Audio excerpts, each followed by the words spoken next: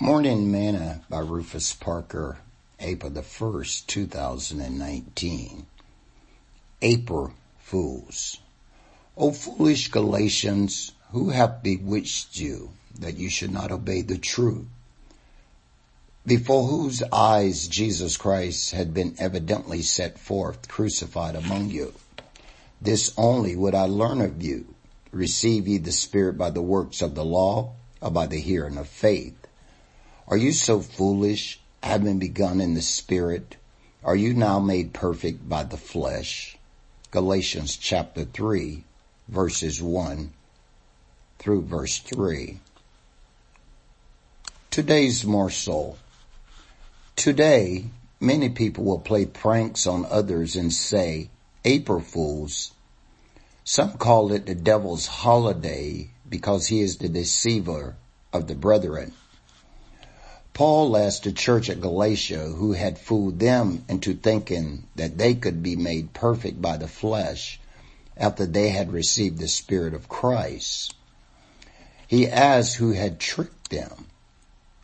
Now the Spirit speaketh expressly that in the latter times some shall depart from the faith, giving heed to seducing spirits and doctrines of devils, speaking lies and hypocrisy, having their conscience seared with a hot iron, forbidding to marry, and commanding to abstain from meats, which God hath created to be received with thanksgiving to them which believe and know the truth.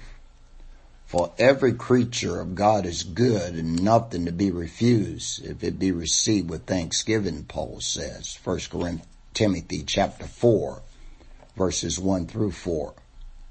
What about you? Has Satan been whispering in your ear, telling you that you don't need to go to church to be saved?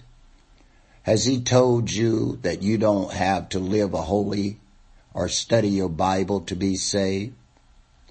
What have you stopped doing now that you first felt was important to your born-again salvation experience?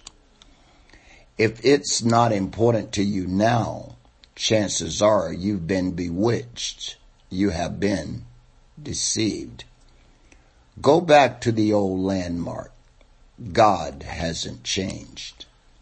Sing this song with me today.